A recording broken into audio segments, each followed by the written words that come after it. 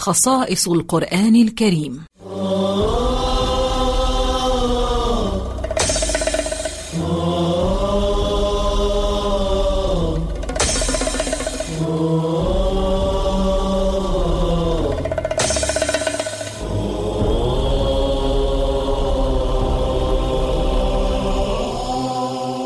اقرأ القرآن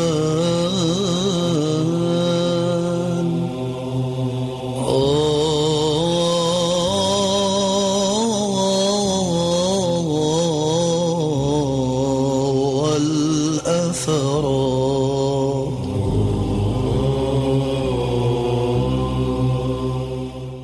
الحمد لله الذي أعزنا بالإسلام وأكرمنا بالإيمان وشرح صدورنا بالقرآن ورحمنا ببعثة محمد عليه الصلاة والسلام.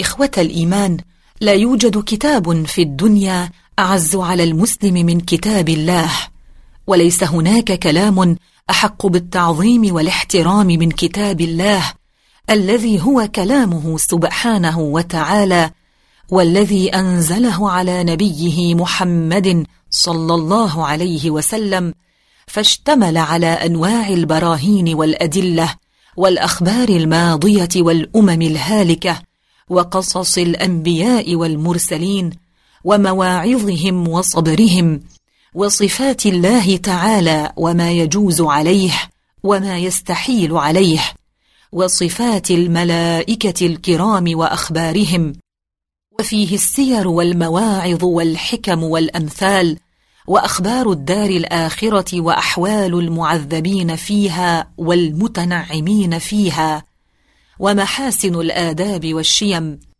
وفيه كشف أسرار المنافقين وفضحهم، وفيه ذكر الأحكام من حلال وحرام، وفيه من الإعجاز والأخبار الشيء الكثير. فهو أي القرآن العظيم الكفيل بعلوم الشرع، وهو كلام رب العالمين، ليس من تصنيف بشر ولا ملك، بل نزل به الروح الأمين جبريل عليه السلام على قلب سيدنا محمد صلى الله عليه وسلم ليبلغه للناس.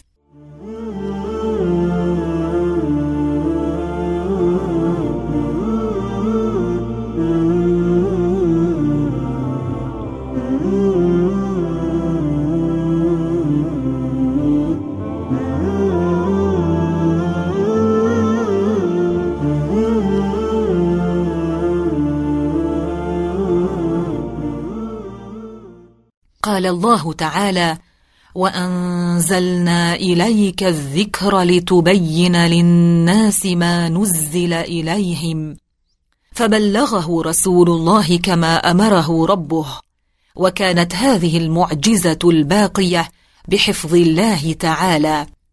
قال الله تعالى: إنا نحن نزلنا الذكر وإنا له لحافظون.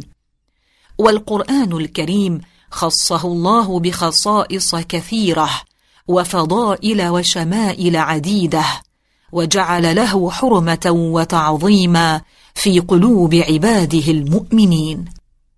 نتابع معكم مستمعين الكرام موضوعنا لنتكلم عن خصائص أخرى. نبدأ أولا بالاستعاذة بالله.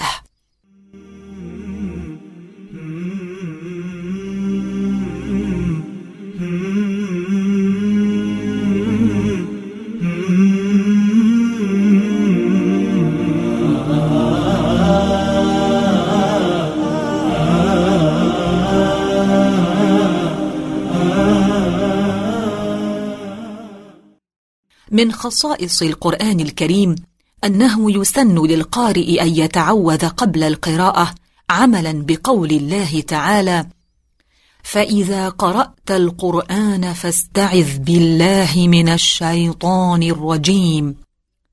ويسن التعوذ أيضا قبل قراءة الفاتحة في كل ركعة من الصلاة. ويستحب للقارئ أن يكون شأنه الخشوع والتدبر عند القراءة. قال الله تعالى: أفلا يتدبرون القرآن؟ وقال تعالى: كتاب أنزلناه إليك مبارك ليدبروا آياته. ولا بأس لو ردد آية للتدبر، فعن أبي ذر رضي الله عنه قال: قام النبي صلى الله عليه وسلم بآية يرددها حتى أصبح، والآية هي قوله تعالى: إن تعذبهم فإنهم عبادك.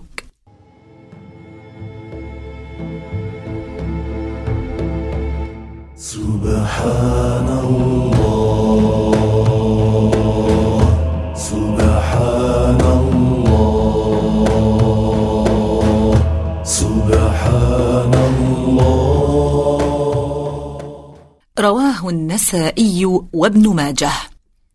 قال السيوطي: وصفة التدبر أن يشغل القارئ قلبه بالتفكر في معنى ما يتلفظ به، فيعرف كل آية ويتأمل الأوامر والنواهي ويعتقد قبول ذلك.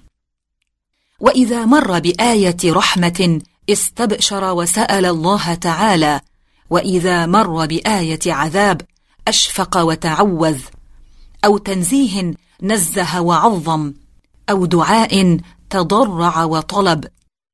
أخرج مسلم عن حذيفة قال: صليت مع النبي صلى الله عليه وسلم ذات ليلة، فافتتح البقرة فقرأها، ثم النساء فقرأها، ثم آل عمران فقرأها مترسلا.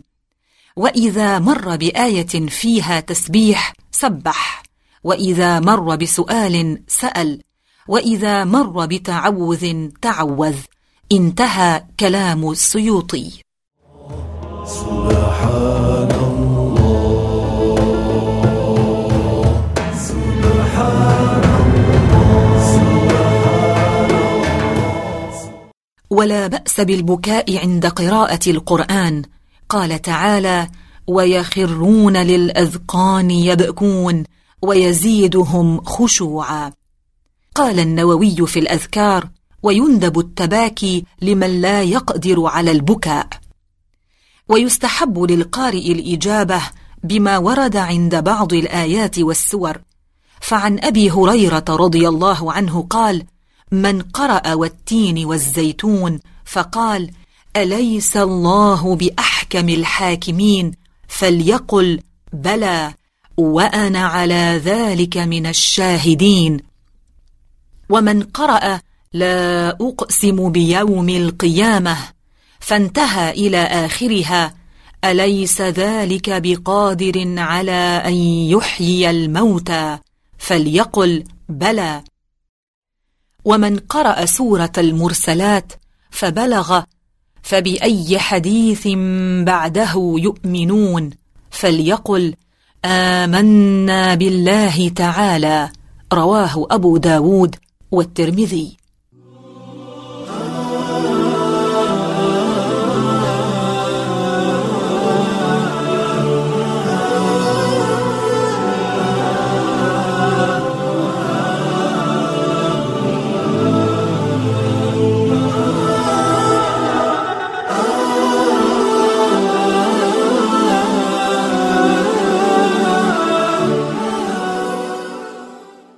ننتقل بعد هذا لنتكلم عن سجود التلاوة. ومن خصائص القرآن الكريم أن فيه آيات ذكر فيها السجود، فإذا قرأها القارئ يسن له أن يسجد، ويسمى سجود التلاوة. وأشير إليها على هوامش المصاحف، وهي 14 سجدة. في سورة الأعراف الآية 206، والحج الآية 18، والحج الآية 77، والرعد الآية 15، والنحل الآية 49، والإسراء الآية 109، ومريم الآية 58، والفرقان الآية 60، والنمل الآية 25، والسجدة الآية 15، وفصلت الآية 38، والانشقاق الآية 21، والعلق الآية 19، وأما الآية 24 من سورة صاد فهي سجدة عند أبي حنيفة ومالك.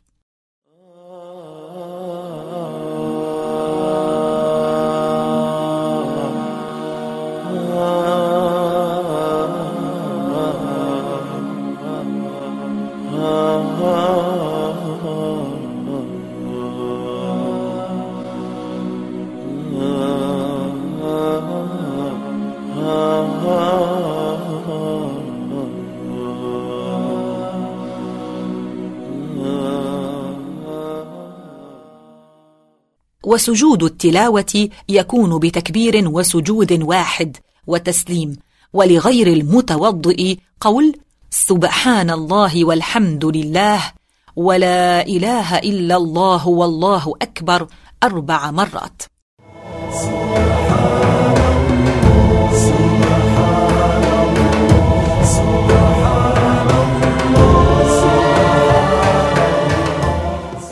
مستمعينا الكرام، إلى هنا تنتهي حلقة اليوم. نتابع معكم في حلقة مقبلة لنتكلم عن خصائص أخرى من خصائص القرآن الكريم. اللهم اجعل القرآن الكريم ربيع قلوبنا وجلاء همومنا وكروبنا، واجعله شاهدا لنا ولا تجعله شاهدا علينا، وانفعنا به أحياء وأمواتا يا أرحم الراحمين. وحي من الرحيم إلى رسول الله الهادي الحليم، قرآننا الكريم وحي من الرحيم إلى رسول الله الهادي الحليم، يحوي من العظات والعلم والآيات ما يسعد النفوس وينور الحياة، قرآننا الكريم وحي من الرحيم إلى رسول الله الهادي الحليم، ذكر وفرقان نور وبرهان، قرآن